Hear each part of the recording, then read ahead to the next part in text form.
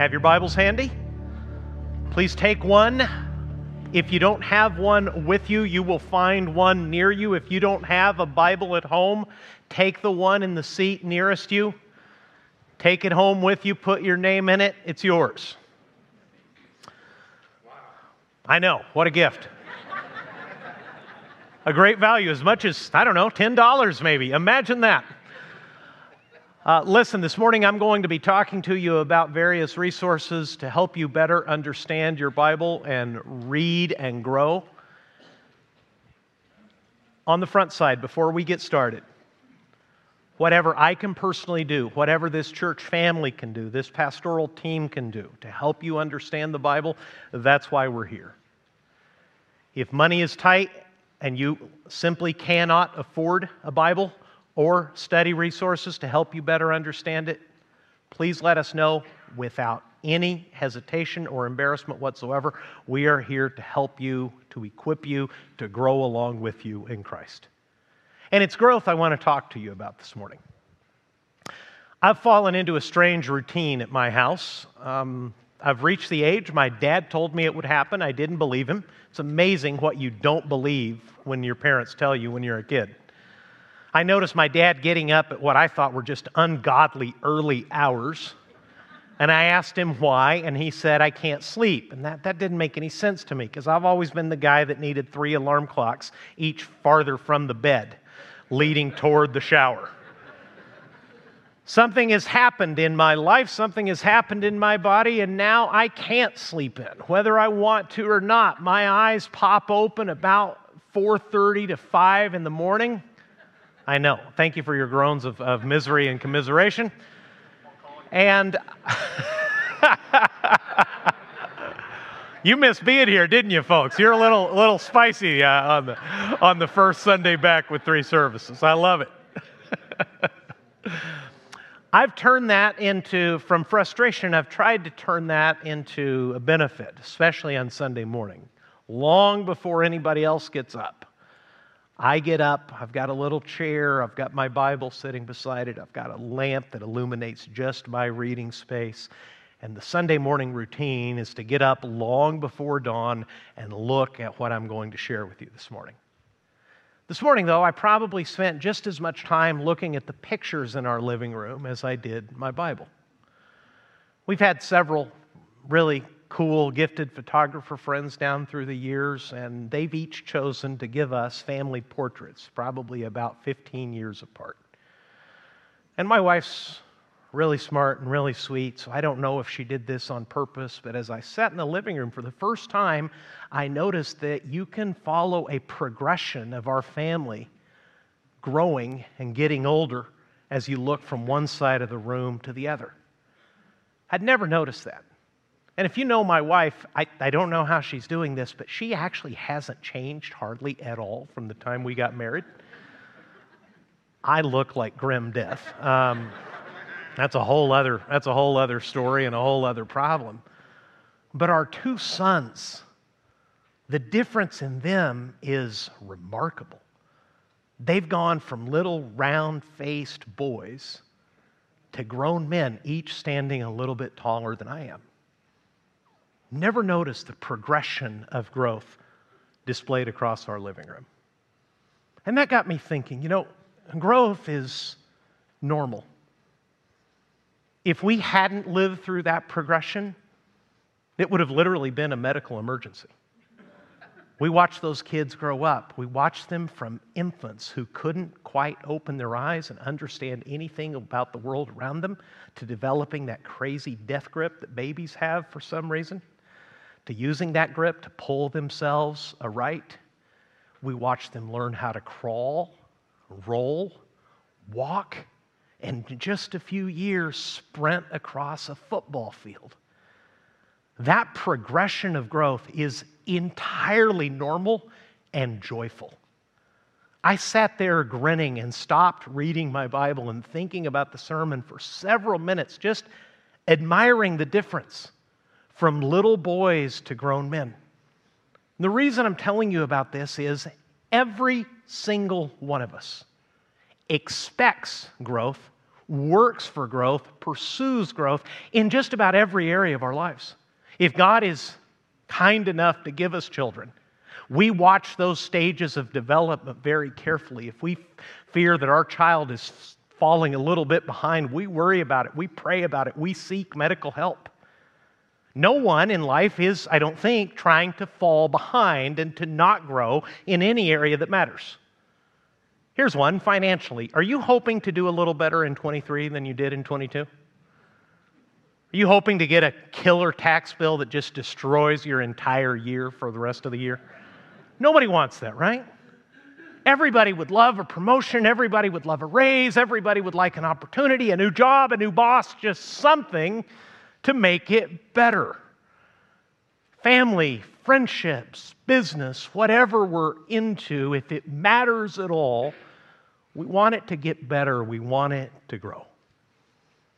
And the strange thing about that is, those of us who are following Christ, who gratefully bear the name Christian, it's our spiritual growth, if there's any area of our life where we pay the least attention and we show the least amount of purpose and diligence in making sure that we grow. Many Christians, too many Christians, are doing something in their spiritual life that they do nowhere else in the rest of their life. They just assume that growth will happen. They have a few spiritual habits, they have a few spiritual ideas, they pick things up along the way, they attend church sometimes when they can, and the natural inertia seems to be that it'll just happen. And just like growth in every other area, it accelerates, it gets so much better if you pursue it, if you're intentional about it. That's what this Sunday and the next 2 Sundays are about. I want to explain to you 3 things that God has gifted you with already, that you already have in your possession, that you've already enjoyed this morning just by being in this church service. And I want you to make some commitments and set a chart a course for yourself of growing in this new year, because the Bible tells me that you were saved by Christ to grow up to be like Christ. The reason Jesus didn't forgive you of your sins and take you to heaven immediately is that for God's own reasons, to bless you and to glorify Himself, Jesus is committed to making you more like Him as you follow Him here on earth. You were saved by Jesus so that you could grow up to be like Jesus, and that work will be completed. The Bible tells me that God is faithful and He will complete the good work He started in you. In other words, when you are glorified, when Jesus finally and totally saves you by taking you to glory, at that moment His work in you will be finished. But His intention in giving you eternal life that has already started the moment you trust Him is that you will become more like Him as the years go by. That people will see in your attitudes, your choices, your entertainments, your emotions, your schedule, your spending, in other words, in your whole life, that you are more like Christ. This name that we bear, Christian, is not a name that we made up. It's actually a biblical name. It appears in the book of Acts. The Christians in a specific place were called for the first time Christians. And in that day, it was almost certainly an insult. It sounded like this: oh yeah, here come these little Christs. Here come these little Christs. Now, it's like so many nicknames that started out as an insult, it actually ended up being a tribute. It actually ended up being a compliment. The people in the ancient world saw a change in belief and a change in behavior so profound among the ancient Christians, the people who knew Jesus personally, that they started reminding people who didn't believe in Jesus of Jesus. They couldn't help but look at these ordinary people, many of them illiterate, and say, you know what, that guy acts like Jesus Christ. That woman's attitude, the way she conducts her business, the way she treats her neighbors, the way she's raising her kids, It's just different. She thinks she's a little Christ. Jesus wants to duplicate that process in every single person he saves and every disciple he has. I know that's true because the Apostle Paul especially, I could show you this all over the Bible, but the Apostle Paul makes it especially clear. I want you to read the Bible with me, Ephesians chapter 4, verse 13. Paul here is explaining in Ephesians 4, a church he loved, the gifts that Jesus has given to the church to help them grow up. And in verse 13, he speaks about the end game, the final goal that he has for people to become like Christ himself. Read this with me. We all have it on the screen. Let's read it together. It says, until we all reach unity in the faith and in the knowledge of God's Son, growing into maturity with a stature measured by Christ's fullness. Let's study the Bible together for just a moment. First of all, I want you to see that though this is an individual responsibility, it's also a corporate responsibility. Paul is speaking to a specific congregation, and the intention is that everyone together, until we all reach unity in the faith and in the knowledge of God's Son. In other words, all these individual people, these families, some of them wealthy, some of them poor, some of them rulers, some of them slaves, a very diverse congregation in the ancient world. Again, some of the people in the congregation at least are going to be illiterate. The intention from God is that all of them together will achieve trust in God together. They will grow in the faith of Jesus and, notice, in the knowledge of God's Son. Jesus wants you to know Him better this year.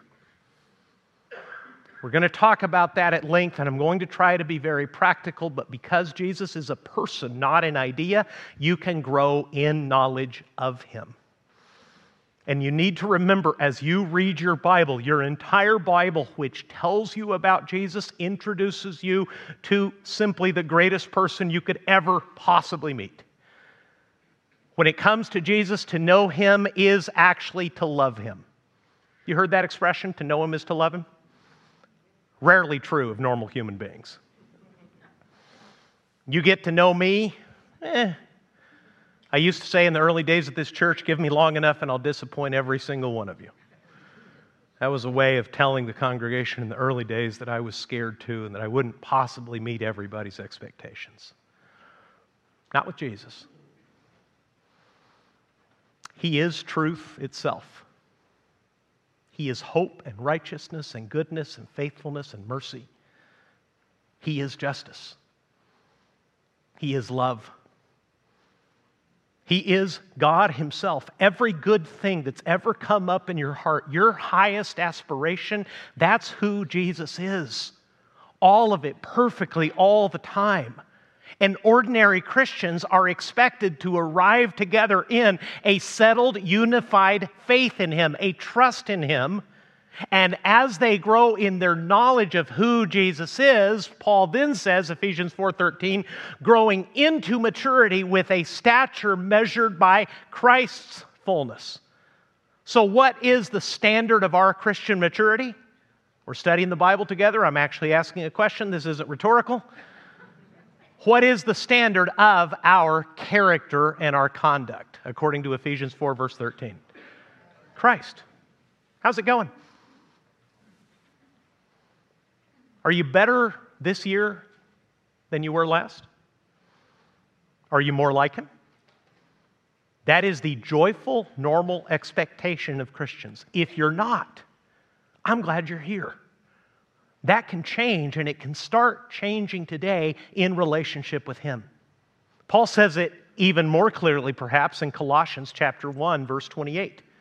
He says, we proclaim Him, speaking of Jesus. We proclaim Him, warning and teaching everyone with all wisdom so that we may present, how many people? Everyone mature in Christ.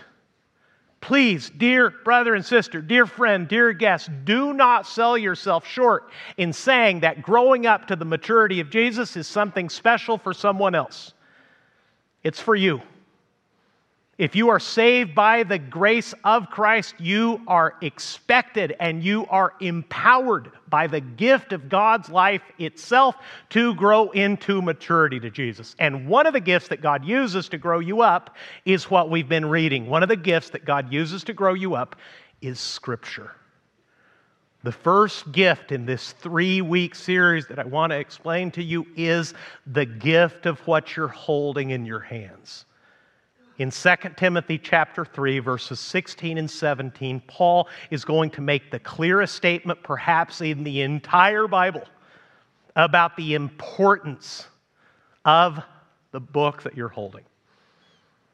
Let me explain the context for you if you're not familiar. Timothy is Paul's most trusted co-worker in telling people about Jesus in the ancient world.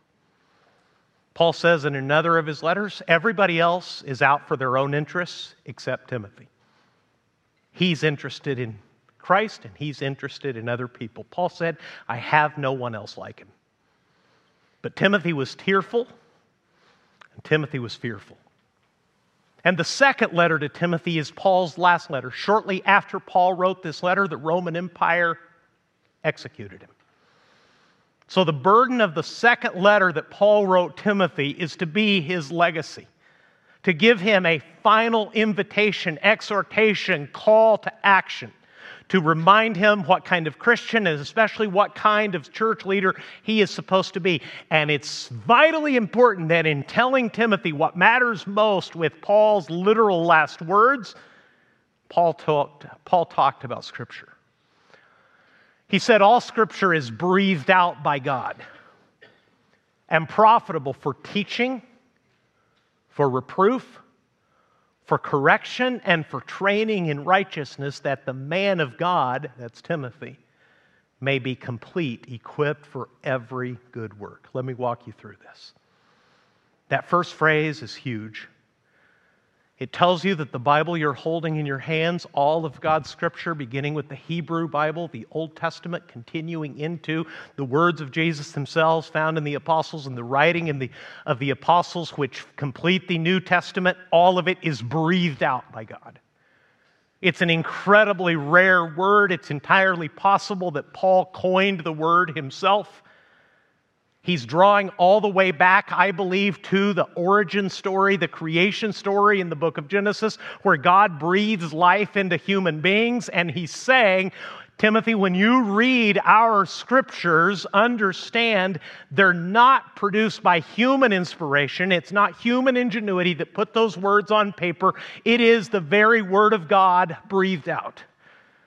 So if you want a word picture, when you open your Bible early in the morning, this morning when I read a little bit of Psalm 119, when I meditated upon that passage in Colossians that I just read to you, I'm quite literally sitting face to face with God.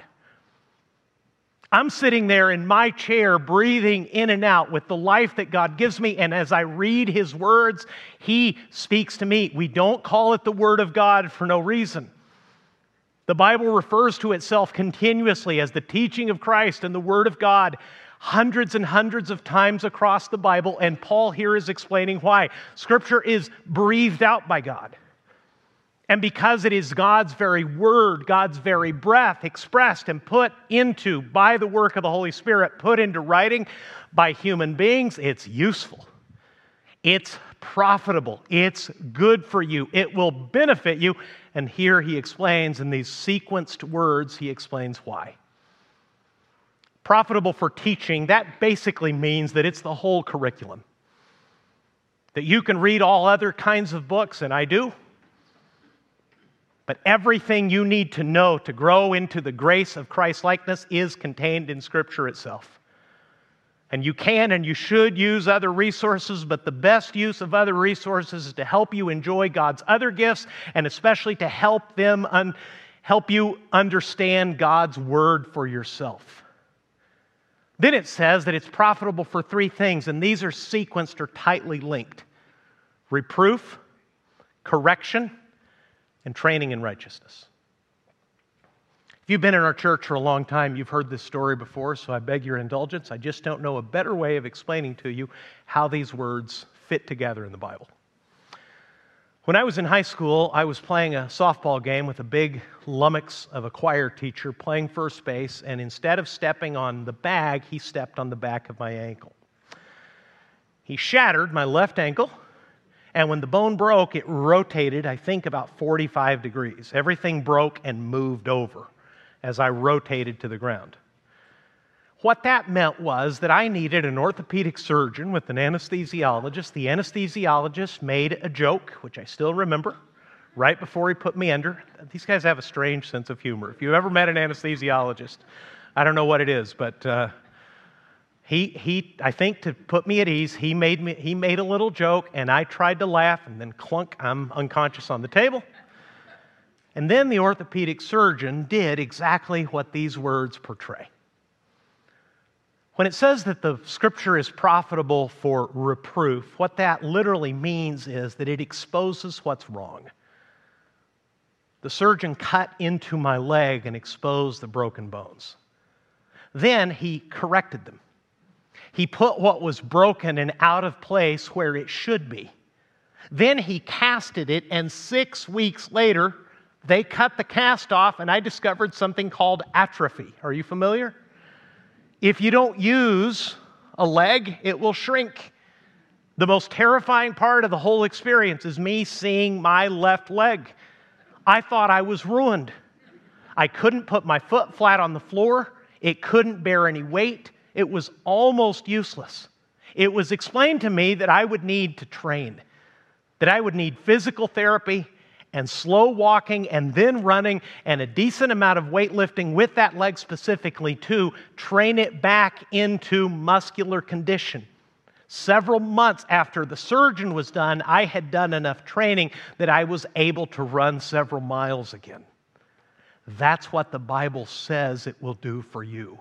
God, who knows everything that you need to grow into righteousness through His breathed out word, will expose what's wrong in your life, will put it back into place, and then He will train you up into the life He always wanted you to have. And some of you are living the testimony of the truthfulness of this verse right now. I've received a few text messages this morning because I've got some sweet friends that send me encouraging words and devotional thoughts. The first, early in the morning, which I haven't even had time to reply to, is a testament to God's grace, because the man who sent it to me was nearly dead just a few years ago. He was trapped in the worst kinds of sin. He was a prisoner to his own anger. He was using alcohol and substances and pornography. He was so far from any kind of useful life that he should be a statistic. He should be back in prison or dead.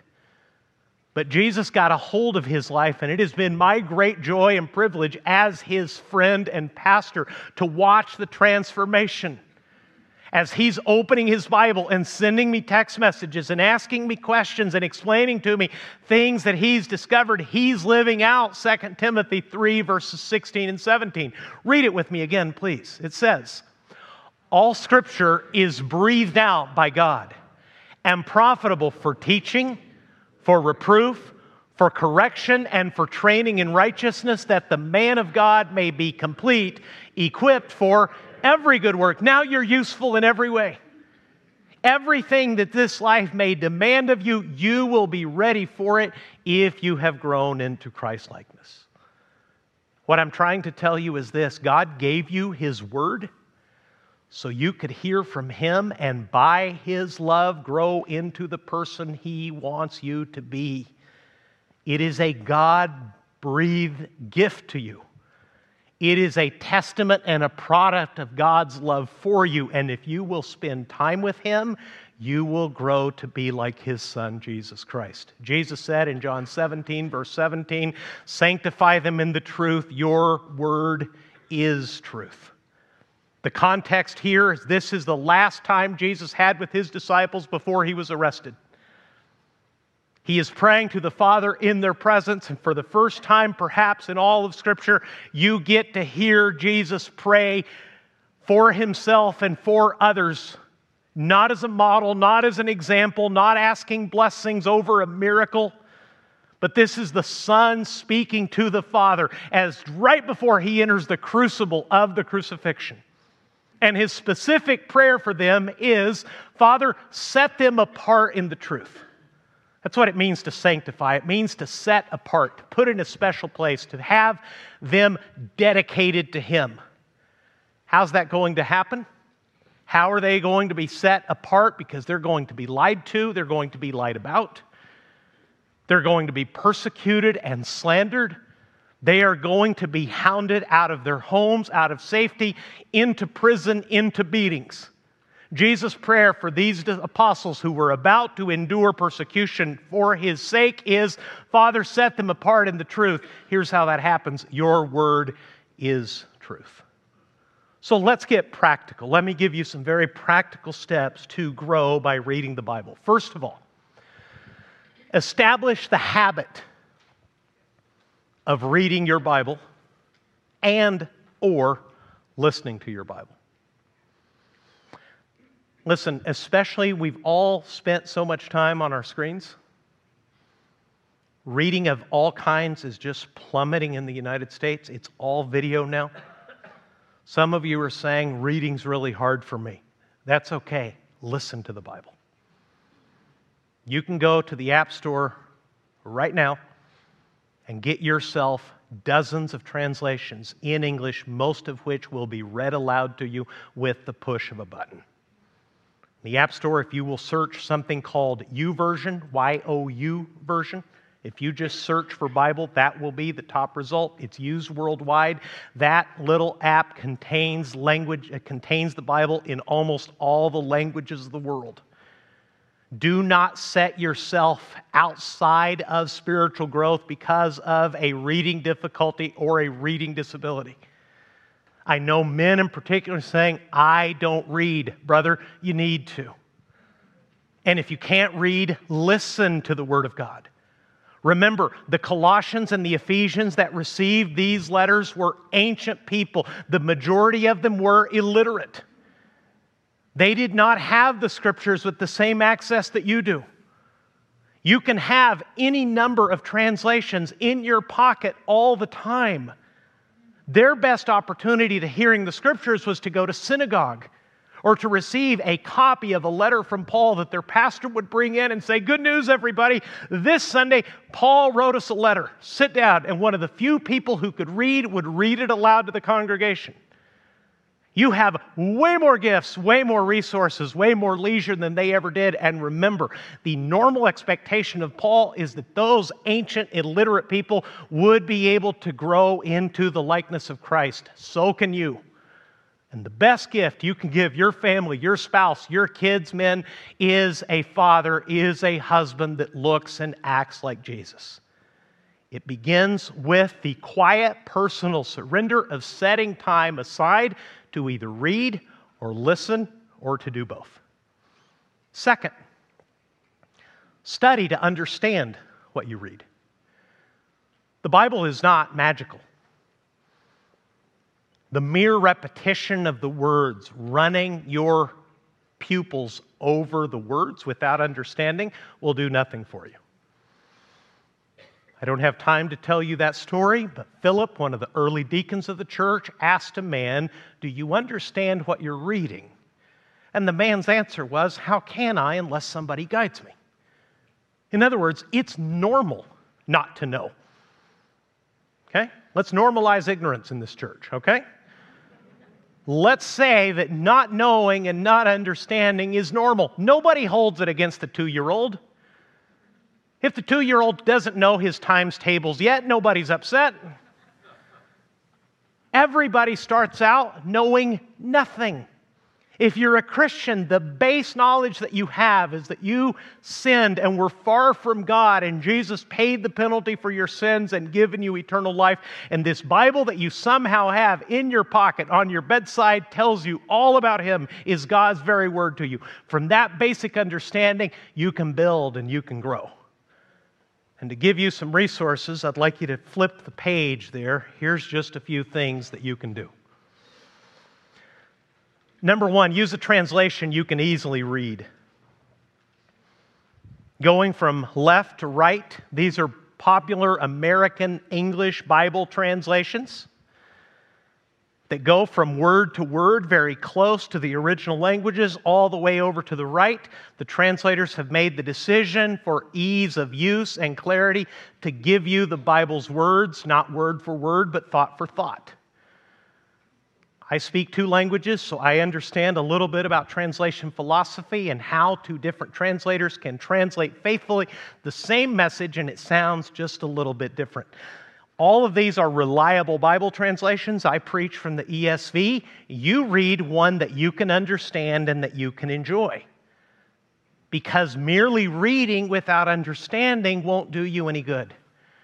Y se los voy a comprobar porque esta porción del sermón va a ser en español. Y no todos me van a entender.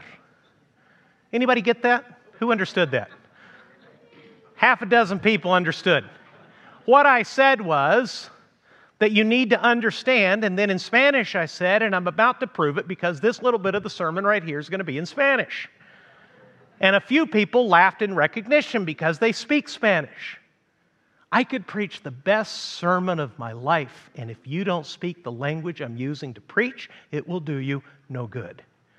You have to read the Bible with understanding, and please get over any embarrassment or intimidation that you don't understand. None of us understood until we put a little time in. Second resource, buy at least one good study Bible. My personal favorite at the moment is the CSB Study Bible, and I bought one of those. I've given several away. I bought one of those for $14 at Lifeway.com. It's a huge, beautiful book. The way a study Bible works, the kind I'm referring to, will have the entire text of the Bible at the top of the page and footnotes at the bottom where the editorial team, generally seminary professors from all across the country or the English-speaking world, will explain to you in notes at the bottom of the page what the Bible itself is teaching you. A study Bible is a huge help and a step in that direction because you don't need anything else. You don't even need your computer, which might distract you with a meme or an email or a text message or who knows what happens, interrupting your time with God. Number 3, you can use commentaries and Bible study helps. In bold, I've put 2 of my favorites, throughtheword.org and Constable's Notes. Dr. Constable is a professor at Dallas Seminary. He's been teaching the Bible, I think, for about 50 years, and every year he faithfully updates his commentary on the entire Bible. Number 4, use a notebook or a journal for study notes, for questions, for prayer requests, and for gratitude to God. Because remember, you're not taking a class, you're keeping a meeting with the God who loves you and who loved you enough to speak to you. Number 5, join a group to learn together. Some of you in the last few months have made the life-changing decision to make your participation in this little family of faith more than a Sunday morning sermon. You've joined a small group.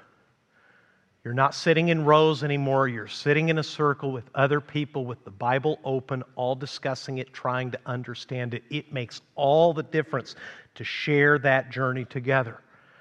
And number 6, and this is coming up in the weeks ahead, we're starting a whole new ministry called Crosspoint Equip. And that's going to have both classes and standalone talks where we give you biblical content and also address some hot button issues of the day. As soon as that's started, and it will start soon, engage, participate as much as you can. Number 3, keep it personal. Please remember, and this is vitally important, that when you're reading the breathed out Word of God, you're sitting face to face with the God, Father, Son, and Holy Spirit, who loves you.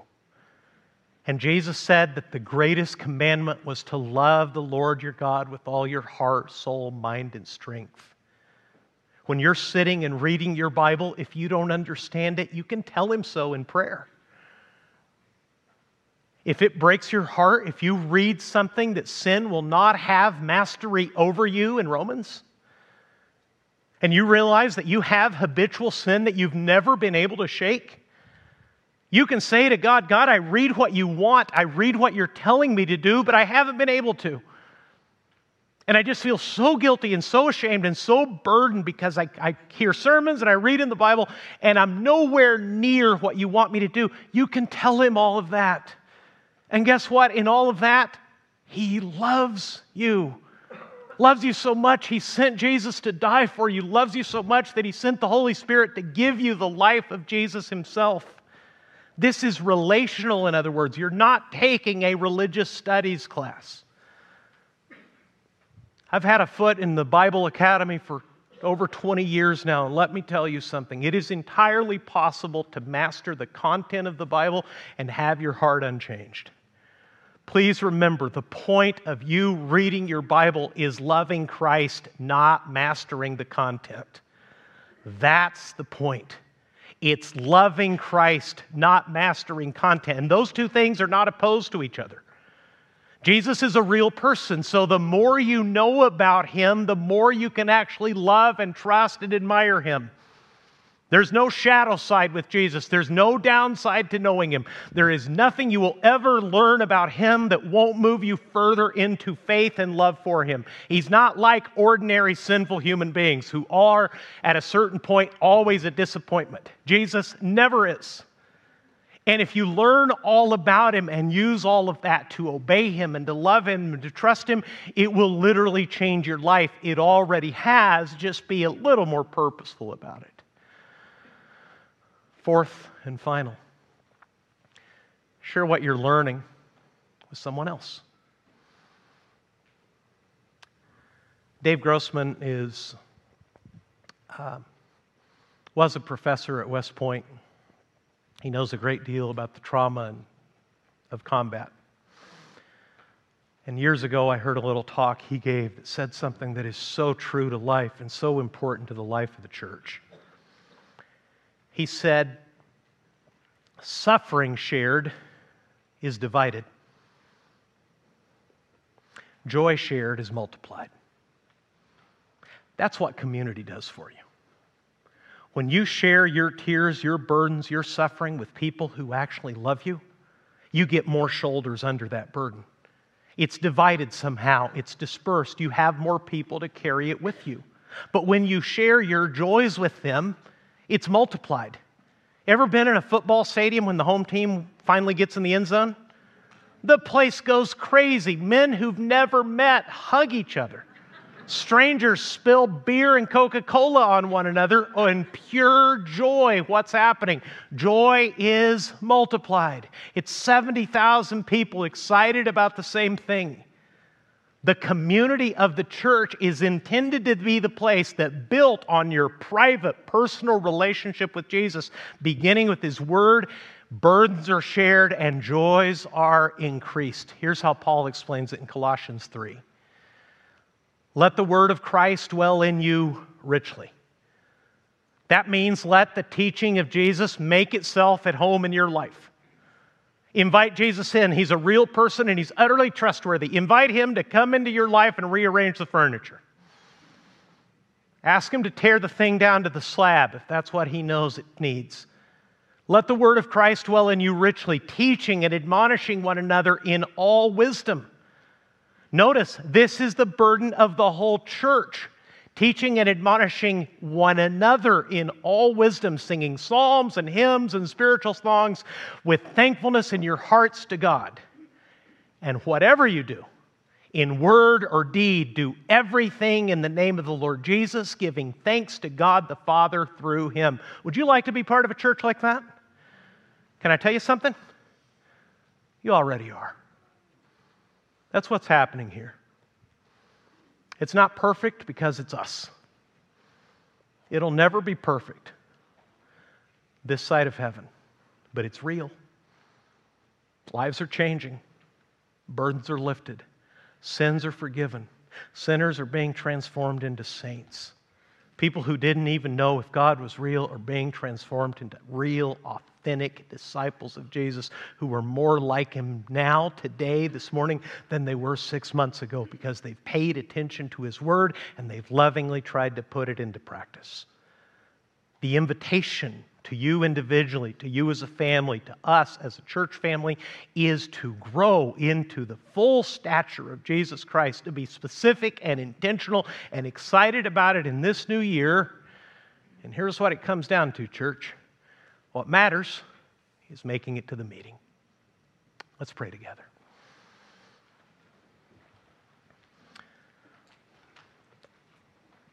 We'll be done in a minute. I just want to remind you that Jesus is real and He loves you and He's listening. And if you don't know Him, you can call out to Him and talk to Him and ask Him if He's real. If you're ready to be saved and forgiven by Jesus, you can ask Him to do that. You can do it now. He'll listen. He can listen with perfect attention and care to every single person in this room, everybody watching online. It's as if you were the only person in the universe. That's how good and strong and powerful and loving He is.